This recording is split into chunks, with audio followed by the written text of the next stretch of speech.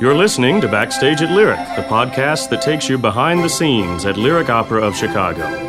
Backstage at Lyric features in-depth interviews with singers, conductors, and creative talents at one of the world's great opera companies. For additional podcast interviews, subscribe to our RSS feed or visit us online at lyricopera.org. Soprano Erin Wall is backstage at Lyric. In terms of sheer vocalism, it gives you kind of everything you want in terms of my character. But almost, everybody you get an aria or two arias or three arias. Yes. Both the soprano and the tenor, we overdo it. We have three, beautiful duets. But there's also that wonderful mixture of the comic and the serious. And as usual, I'm never funny, but just being serious. Thank you for downloading this episode of Backstage at Lyric. I'm Roger Pines of Lyric Opera of Chicago. I'll be speaking with Erin Wall, who's won enormous praise internationally, especially in the Mozart repertoire. She's returning to Lyric Opera this season to sing the exceptionally demanding role of Constanza in our new production of Mozart's The Abduction from the Seraglio. Before we hear the interview, here's the story of the opera. Constanza is a Spanish noblewoman betrothed to Belmonte. While making a sea voyage, Constanza, her maid Blonda, and Belmonte's servant Pedrillo are captured by pirates and sold to Turkey's Pasha Zelim. Belmonte comes to the palace to rescue Constanza, who is now part of the Pasha's harem. She has to repeatedly force herself to resist his declarations of love. Pedrillo helps his master to get past Osmin, the Pasha's bumbling overseer, who guards the gates of the palace. Pedrillo arranges a late-night reunion between Belmonte and Constanza, and plans are made for the noble couple and their servants to escape. Pedrillo manages to get Osmin drunk, and the overseer falls asleep.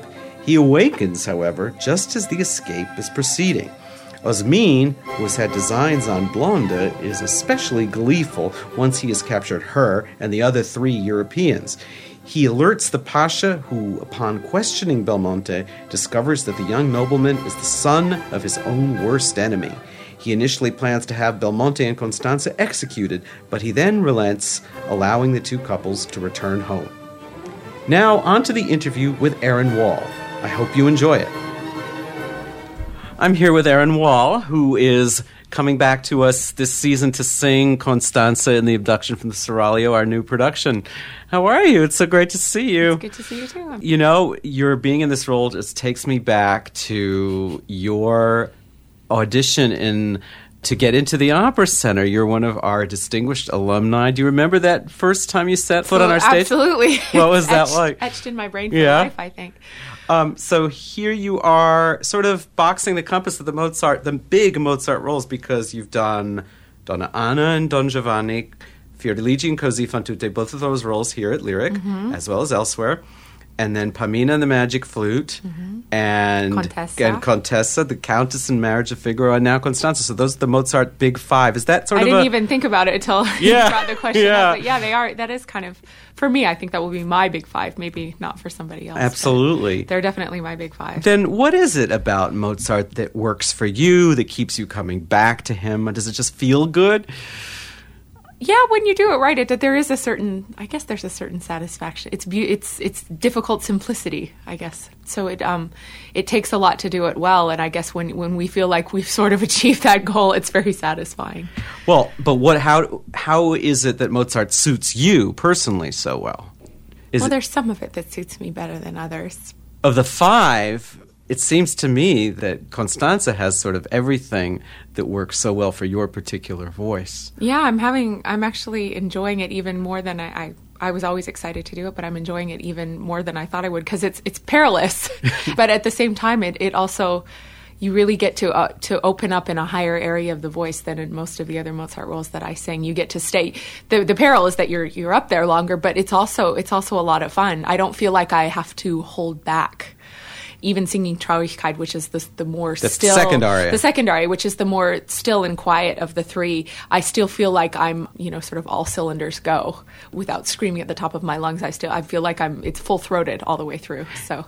And she is technically probably the hardest of the five, and yet it's so easy for you to manage her. Oh, you think there's another one that demands even more? Well, but I think of you it's a personal thing. Yeah. It's a personal thing from voice to voice. I found Fiordiligi technically difficult because I had a difficulty navigating the lower area of the role. And for me, Constanza, although it's technically difficult to navigate, it's in a higher area of the voice. So, I mean, it takes so much to sing Mozart, even though if you're doing it well, I suppose it sounds sort of deceptively simple to us. So what made you sort of realize, oh, I have the equipment to do this well, this repertoire?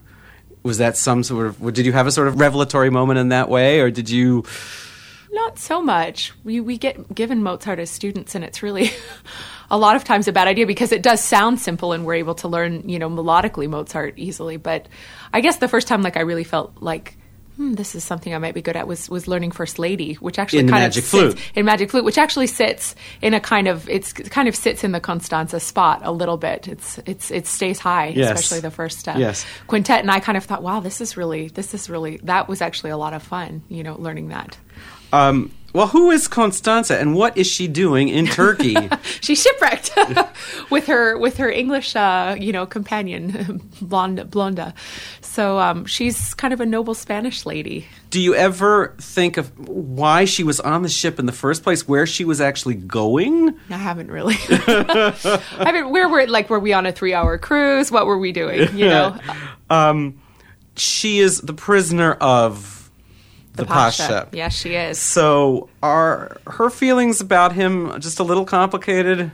Yeah, What's going on? We're going for that angle. I think they are a little complicated. She's been separated from Belmonte, for a couple of weeks now. Her fiance, yeah. who she's ostensibly pining after. But we're trying to make Pasha in the show, someone a little mysterious and who is in love with her. Who's very much in love with her, and he keeps, he's throwing himself at her feet, sort of in a restrained way, saying, come on, you have to love me. You're in my power. Aren't you afraid of? But he also, I think the thing that really holds her back is he goes every time she says no, he starts to get. At first, he says, "Well, I want you to come to me," but then, as the show progresses, he starts to get more and more angry. And he says, "Well, I'm gonna torture you if you won't love me." She says, "Why don't you just kill me?" And he says, "No, I won't kill you. I'll just torture you." So, and he doesn't sing. We're really going, especially for that sort of, that's maybe what's holding Constanza back from, if he could sing to her and tell her how much he loves her. But he speaks all of his lines. But he speaks all of his lines. Yeah, I was reading that wasn't originally, there's been conjecture that wasn't maybe originally what Mozart was going to do with him, but that he couldn't get the singer he wanted for the Pasha. So that's kind of interesting. Now, as far as Belmonte, do you think that she and Belmonte will actually, they go off together at the end? Yeah, they ride off into the sunset. Are they going to live happily ever after? I think so, but I think she might sit around the house some days and kind of remember her adventures. Aha, okay. Because it's it opens her eyes to a whole different world. Do you think, in thinking about how your role is worked out through the opera, you have two very challenging arias, and they are basically back-to-back. Back-to-back. There are a couple of spoken lines between, and then you sing the second, which is even harder than the previous one. So was he being cruel, Mozart, doing this to the soprano, do you think? Yeah, a little bit he was. There are always times as a Mozart soprano in Fiordiligi and Constanza when you go, what was he thinking? I would kill to hear, how it sounded back in the, in the 1700s. So. Do you have a favorite moment in this role? Absolutely. What is that? It's Wenn unsere Ehre wegen, the quartet. That? It's in the middle section of the quartet. The middle section of the quartet. Yeah. Why is that your favorite moment? It's the most heavenly music ever written. Oh, wow. It's gorgeous. And it's funny because it sounds very beautiful and very... ethereal is not the right word, but it sounds sublime, and yet we're all very angry with each other. That's what the great joke of it all. Oh, because the four characters are very angry. The men have accused the women of being unfaithful while they were gone, and the women are saying this won't do at all, and yet you're singing this beautiful A major music. It's gorgeous. Can you give us an idea of what this production is actually going to be like? Visually, what is it going to look like? Well, we start off very stylized in a theater, a theater within the theater, and we're being very presentational in the way that we're performing. And as the show goes on, slowly bits and pieces are taken away. So by Act 3, all you have is the stage and a door that we're entering and exiting through, and that's pretty much all. And some chairs. So as the emotions sort of get more bared, as we bear the emotions, the visuals go away. Which means that it's up to you as performers to fill the stage with personality. It's less about the show and more about the characters and the performers and the music, obviously. Was it a surprise to you when people at Lyric offered you this role? Or was it something that you really thought was going to come your way? Oh, no, it was, and it wasn't just offered. I auditioned for it. Yeah. Several times. Several times. Yes. I think Constance is not the kind of role where you just give it to someone and take their word for it that they can sing it. And rightly so. And rightly so. No, I auditioned. Now, you and your leading man in this, Matthew Polenzani, are both alumni of our Bryan Opera Center. Proud alumni. But your years here didn't quite overlap. No, but not at all. Have you sung together before? Not at the same time. We were both just in Los Angeles in a production of Magic Flute at LA Opera, but we were in separate casts. So we met and we did a few rehearsals together, but we didn't actually end up on stage together. What makes him such a pleasure to sing with? Oh, he's a fantastic singer to begin with, and he's also a just absolute no BS colleague. You know, he's accommodating, and that makes you accommodating, and there's no drama. He doesn't come into rehearsal tearing out his hair every day, and we get along very well. What I find so extraordinary is just the sheer musicality of what he does, which is in a class by itself. And he's humble as well, which is... Now, you have a very special association with our music director and conductor, Sir Andrew Davis. Tell us a bit about that and how, what kind of collaboration that you've been able to do with him in various places. I think he's conducted almost every show that I've been in at Lyric Opera, save maybe 2 shows. So, and that's, of course, I met Maestro when we first arrived as apprentices, and we auditioned for him. And I think the first time he actually was conducting was at a rehearsal for Grant Park the first year I was in the program. So, but he also is responsible. He's responsible for so many things. He's responsible for my European concert debut. I did the War Requiem with him and the London Symphony, which to me was one of the most intimidating experiences of my entire lifetime. I'm trying to think. And you've done some Mahler with him?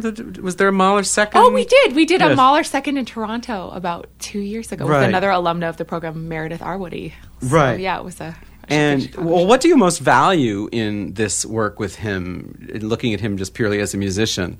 He's a collaborator. He's not all conductors are collaborators, but there's always a chance to have discussion and dialogue about what's going on. He wants to do the best he can for you, and at the same time he has strong ideas about what he wants that help hold everything together. Right. So.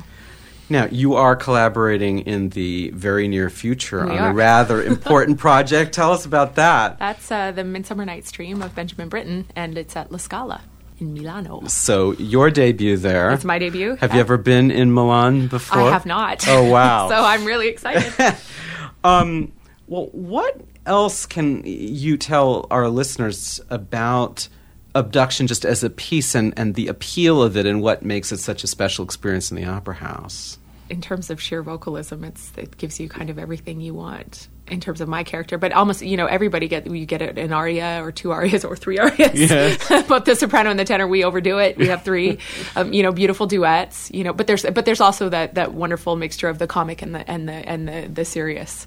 Right. So and as usual, I'm never funny, but just being serious. Well, someday I'm sure a funny role will come along. Yeah. I mean, maybe you'll do Rosalinda and Fledermaus sometime. The greatest joy of my entire year was I managed to deliver one line of dialogue in Pamina in LA where I actually changed something and made the audience laugh, and I get why people do comedy, because that's intoxicating when you know that you did something funny, but rarely do as all these as Donna Anna, you never get to do it. No. You rarely get to do it. We should talk a bit about your association with this company. I mean, what do you think most valuable in your years at the Opera Center? I mean, in terms of lessons that you carry with you now that you're out in the world singing internationally?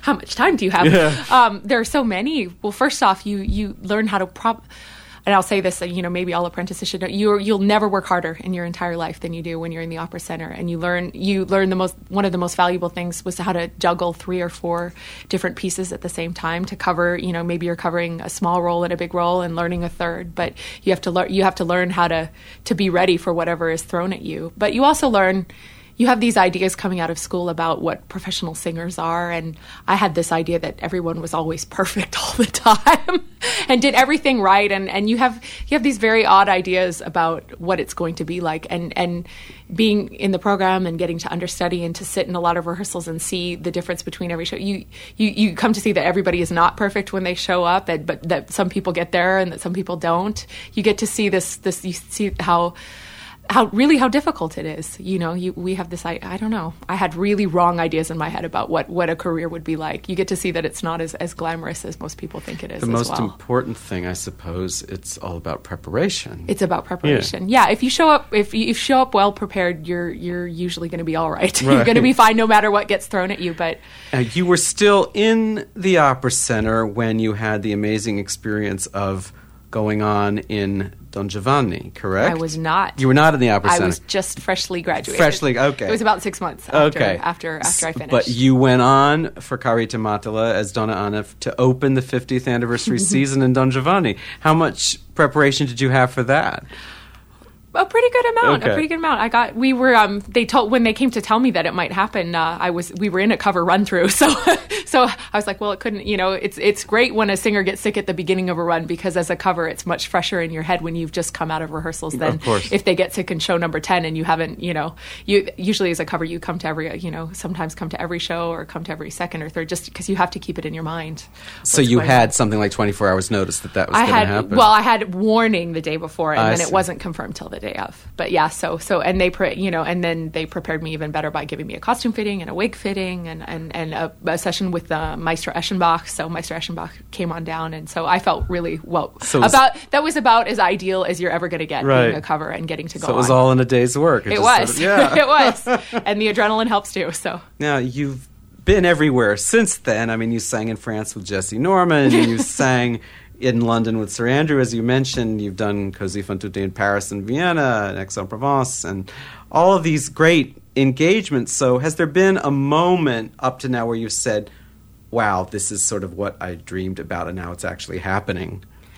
Yeah, I think probably Daphne in Santa Fe. Absolutely, yeah, that was really a high point, wasn't it? That was a high point. It was the most up until Constanza, the most difficult thing I've ever sung. And my curtain call that first night just was like, it's the kind of thing you dream about, because I felt like I'd worked really hard for it, and I felt like what the recognition that came was that I actually deserved. There are days when I get up there and I'm like, oh God, really? No, it wasn't. But that was just a very uplifting experience. It's like a dream role for me. So, which will probably lead to more Richard Strauss in the future. Yes, absolutely. Now, even though your Opera Center days are behind you, you still live in Chicago. I do. Do you think you'll stay? Yes. Wonderful.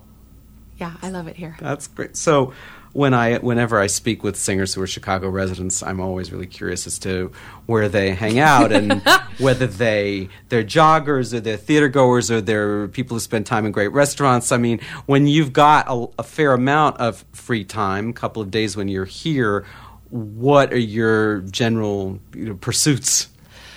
I go to my sister's house a lot because she lives here as well. So, but I run. I like to run up and down the lakefront. So that's one of my favorite weekend run is to kind of run from my house out to the lake and up and down, even in the cold, which I really, really like.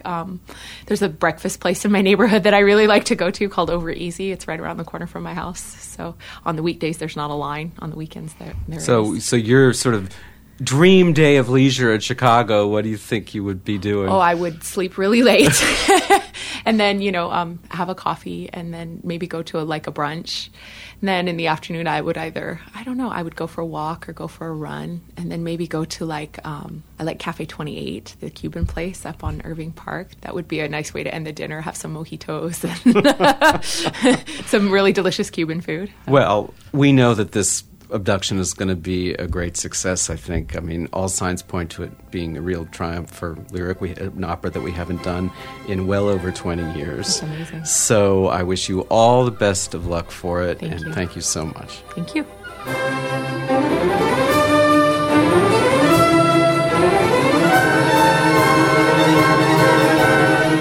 You've been listening to Backstage at Lyric, the podcast that takes you behind the curtain at Lyric Opera of Chicago. For additional interactive content and to order tickets, visit us online at lyricopera.org.